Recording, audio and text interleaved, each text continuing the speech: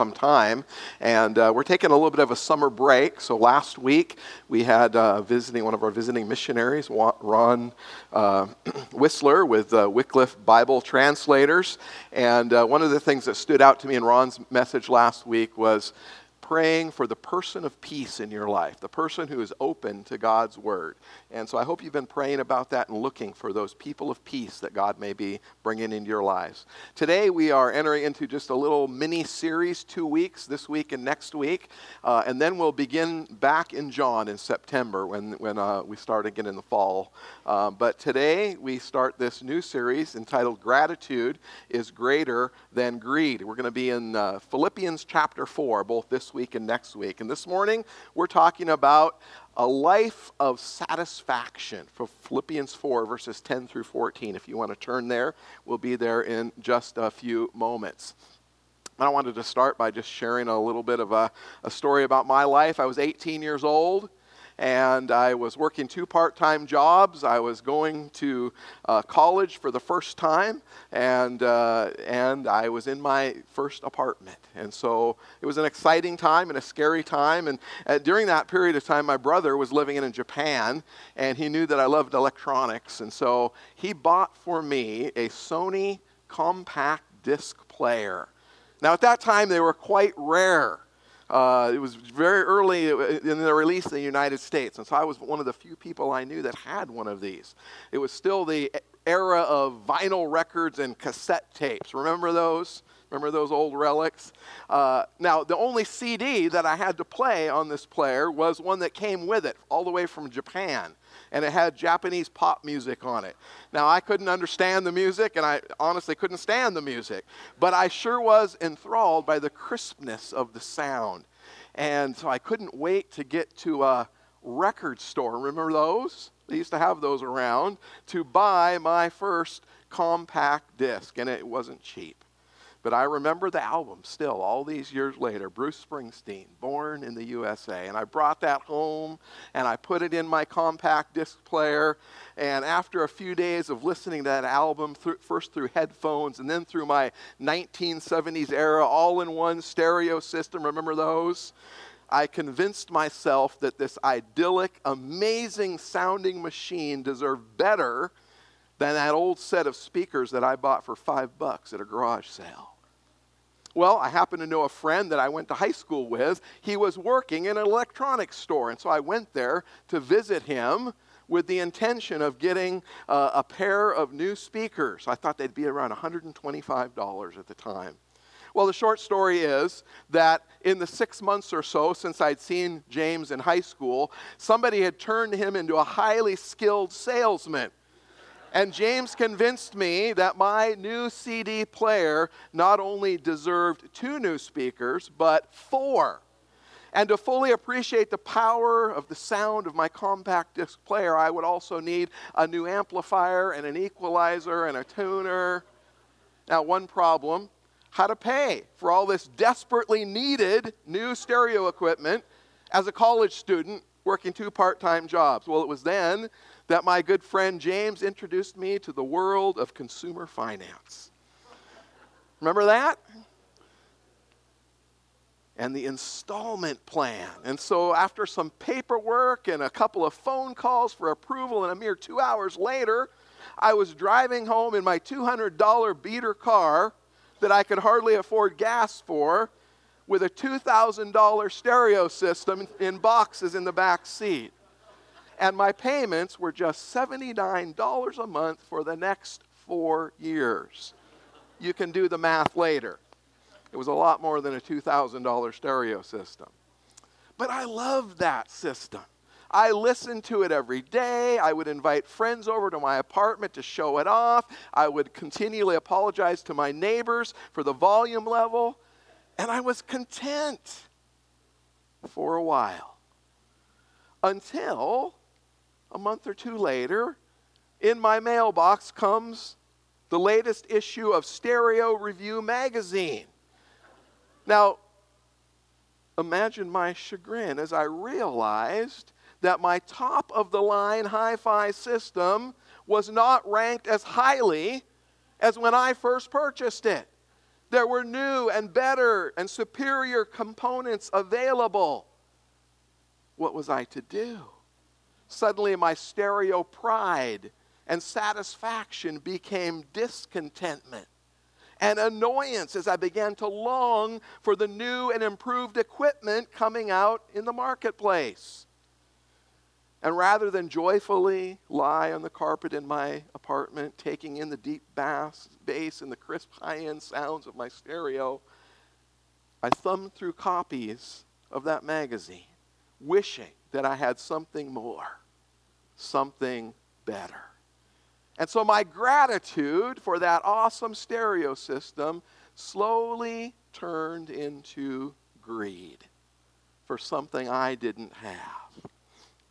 Well, today, as I mentioned, we're beginning this 2-week mini-series exploring this question.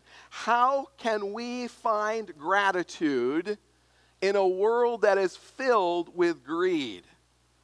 And to find the answer, we're going to turn to Philippians chapter 4. Today we're going to be looking at verses 10 through 14. I want to read a section of that together. The words are on the screen. This is from the New Living Translation. It's a more modern translation. I hope it will help you a little bit to understand the context here. So beginning in Philippians 4:10, let's read this together. How I praise the Lord that you are concerned about me again.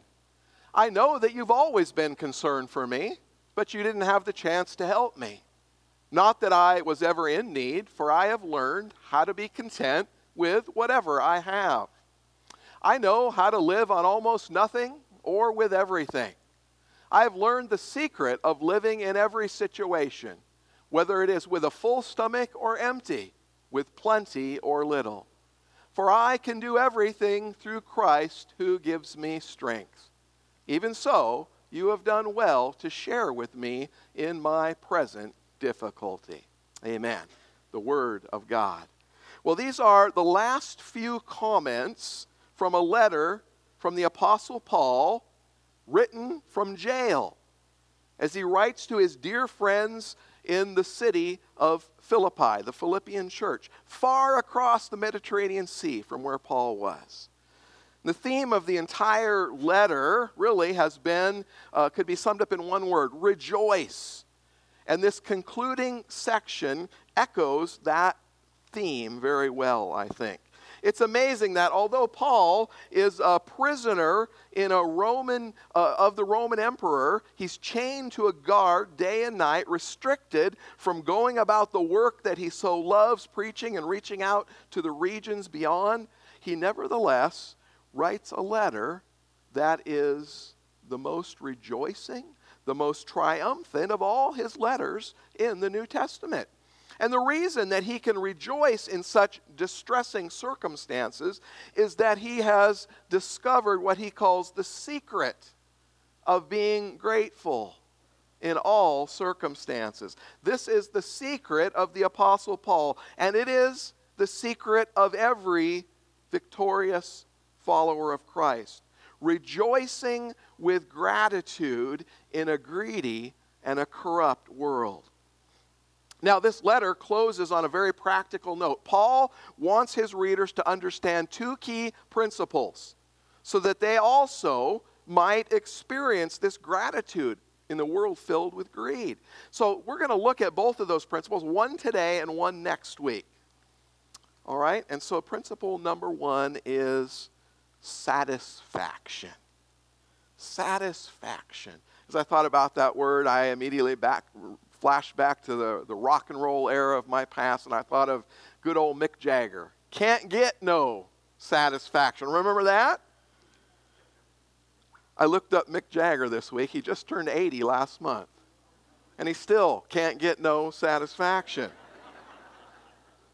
But friends, when we rest in satisfaction, it helps us to find gratitude in this greed-filled world. Gratitude comes when we are satisfied with our station in life. It comes when we become content with all of our circumstances. We saw that Paul wrote in verse 12, I know how to live on almost nothing or with everything. I have learned the secret of living in every situation, whether it's with a full stomach or an empty one, with plenty or with little. I know how to get by. The Philippian church had sent Paul some money to assist him while he was in prison. And so while Paul writes back and he thanks them for this gift that they'd sent, he takes an opportunity to declare his own experience of learning how to live a life of contentment. And I think this is a great problem in our day, isn't it? If there was ever an age where men and women wrestled more with the problem of discontentment, I don't know when it would be. But our culture, it continually pressures us to stay in style, to get the latest or the greatest thing, to obtain a higher standard of living or a wider display of some of the quote-unquote better things of life, whether it's a new stereo system or a new tube of toothpaste. You need the new, improved, better version. And yet Paul declares that he has learned how to face these pressures, and in any circumstance, he has learned to be genuinely content. And I think in the text there are three things about his statement of contentment or satisfaction that I'd especially like to look at this morning. The first one of these is that satisfaction comes when we understand we're not born content. We are not born content. It's important for us to learn and understand that fact. We are not born content. Our natural spirit is to strive to get more. The outlook from childhood on is to keep looking for something new, to entertain, to satisfy, at least temporarily, our desires. We are always striving for something. And I think what Paul is saying to us here is that he has learned not only to experience contentment, but what is real and true satisfaction. The process of learning this is to understand a new definition of contentment. Now, I don't know how you might define contentment if you had the opportunity, but I suspect that many of us might come up with some variation of the idea that contentment is having something else that we don't have. But that's not really an accurate or true definition, is it? I read a story about a man who put a sign out in the front of his house one day. And the sign said, "I will give this house to any person who can prove to me that they're content." Well, after a bit of time, somebody came and knocked at his door and said he saw the sign out front and he wanted to claim the house. And he said, "I am perfectly content." And so the homeowner asked him what he meant. And he said, "Well, I have everything I want. I have all the money I need, everything in life that could satisfy me. I am perfectly content." And of course, the man in the house then said, "Friend, if you're so content, why do you want my house?" I think it's a fair question, isn't it? You see, that's a revelation of how subtly these desires for more can creep into our thinking. Just because something's free doesn't mean we need it.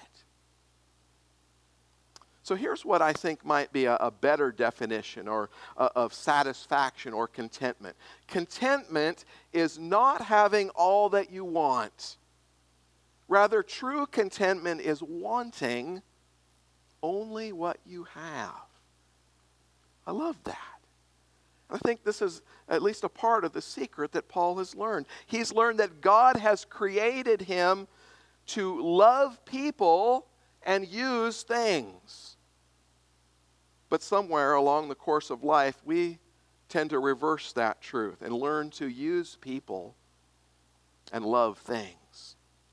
And that's at the core of our problem of dissatisfaction. We are not born content. And since we're not born content, how do we get to that place of satisfaction? Well, next we'll see that satisfaction comes when we understand that we are to view poverty and wealth as equal trials. That's interesting, isn't it? Have you ever thought about wealth being a trial, a hardship in your life? Most of us think, well, if I just had a few more bucks in my bank account, I'd be content. Until we get a few more. And then we think, if I just had a few more, then I might be content. But we don't often think of having more as being a trial. But Paul understands this clearly. He sees poverty and wealth as equal. Now, that's not the usual perspective, but this is something that must be learned. In verse 11, Paul wrote, "Not that I ever was in need, for I have learned how to be content with whatever I have." So Paul says, I've never been in need, because whatever I have is all that I need. That's quite an interesting perspective, isn't it? You see, we are naturally inclined to view poverty or lack as a severe trial, a hardship. Of course. But then we're trained to think that abundance is a great blessing. And so what do we end up doing? We end up chasing the American dream, right? With the ultimate goal of having everything we want so that we can be comfortable. I don't want to be rich. I just want to be comfortable, right? And that kind of thinking indicates that we really don't know how to define true contentment. Remember, it's not having all you want, but wanting what you have. You see, both poverty and wealth are demanding extremes. Both are huge weights to the human spirit. Both tend to twist and distort and degrade our personality. And both are trials of severe intensity, and they can be destructive to our life if we're not careful. But our friend, the Apostle Paul, has learned to face them both. So the one thing to note here is that he has learned how to have victory over both of these imposters. In verse 13, he makes this memorable statement when he says, "For I can do everything through Christ who gives me strength." Now, friends, I want us to see something about this. This is more than a quote to put on a plaque and hang on your wall. All right? This is more than a mantra for those who are goal-driven. I can do all things through Christ who gives me strength, and so I can be successful. Successful in my endeavors, whether they're sports or business or whatever it might be. I've seen many, many people. This is a life quote on their Facebook page or whatever. I can do all things through Christ who gives me strength. But friends, it is much more than that. It is a biblical truth rooted in contentment. Satisfaction with what we already have. It's not about being successful at getting more, or being more successful, or achieving more. That's not what this quote is about. It is rooted in contentment in Christ Jesus. A contentment that helps us to rise above our own selfish will. I can do all things through him who strengthens me. Paul's talking about being content, living in whatever circumstance we're in. That's the theme that runs through nearly every verse of this letter, a continual harking back of the apostle to that great discovery in his life when he learned that he had nothing in himself. One of his letters, Paul talks about how all of his accomplishments, all of the things that he's done in the past, and he did a lot, he calls them the dung heap. The poop of his life. That's what he talks about. Because he understands that all of those things were nothing apart from him being in Christ Jesus. All of his background, all of his ambitions, all of his abilities, all that he's counted as gain was really useless useless as far as what he could do for the cause of Christ. He learned that he had nothing, was nothing, could do nothing.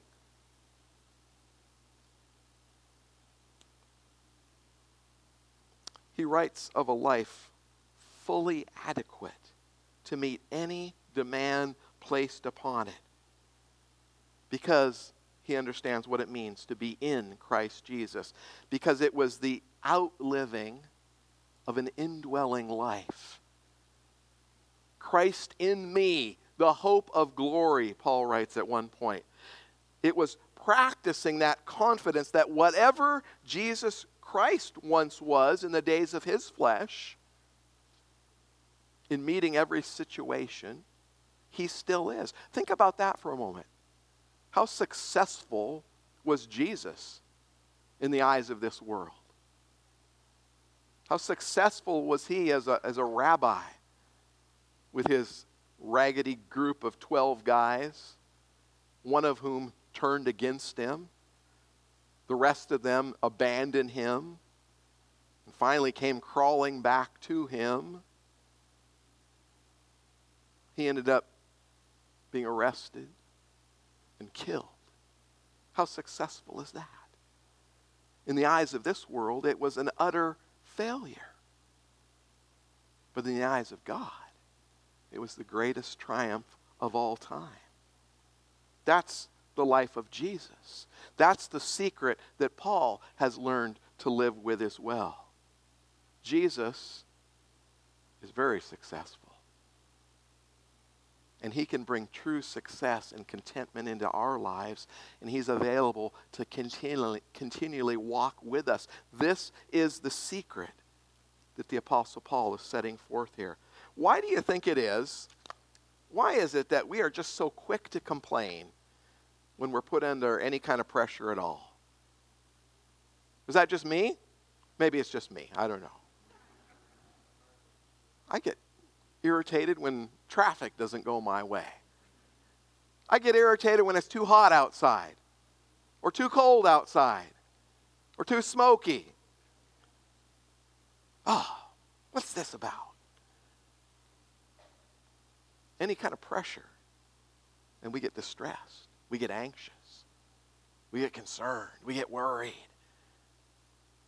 What is it that causes that? What is it that keeps us hungering for abundance, luxury, health, ease, comfort, the next new thing? Well, friends, isn't it because sometimes, often without thinking, we are really expecting God to arrange everything in the universe to suit our personal desires? We don't come out and say that, but sometimes that's what we expect. How come God's not blessing me? How come she's successful? How come he's healthy? How come they don't suffer like I do? What's up, God? Why have you abandoned me? You see, we expect God to put everything in order in the way that we want it.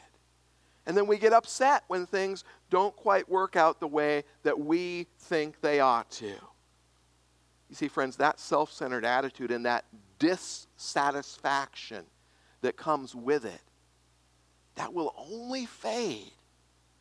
It will only fade when we begin to view poverty and wealth as equal trials. And when we can do that, it helps us to understand what true satisfaction is. True satisfaction will come into our life when we understand we are not born content. So that's going to be a continual struggle. When we understand that poverty and wealth are equal trials to overcome. And finally, true satisfaction comes when we understand that we are not our own. We're not our own. We were bought with a price. This is true lordship. Understanding Christ as master, as Lord, as ruler. You're not the boss of you. And I'm not the boss of me. If we're followers of Jesus, we have a boss. And his name is Jesus. and we belong to Him. And it's what He wants that counts, not what we want. And friends, when we begin to recognize this and we begin to see that desire of God, God's desire for us as our ruler, our master, is a good desire. And you know why we know that? Because God is love. And He is always giving of Himself to meet the needs of others. That's the kind of God that we serve. And so when we begin to step into the arena of contentment and satisfaction, we begin to experience more and more of God's goodness. And God's goodness is not tied up in how much or how little we have, but in how much He loves us and how much He desires for us. You see, we've often forgotten that we're not our own, that we are bought with a price, and it isn't ours any longer to direct our lives. And that's crazy thinking in this American culture that we live in, where we're the deciders. I'm in charge of me. Who are you to tell me what to do? We honor things like people that are self-made. They went from nothing to millionaires by hard work and determination. They went from nothing to star athletes or celebrities. And we honor all of that as good and the nothingness as a detriment. But that's not what God honors at all. You see, it's up to God. And the simplest acceptance of that fact will revolutionize our attitude and release within us the ability to be satisfied, whatever the circumstances are. Paul says he's learned to say, I can do all things through Christ who strengthens me.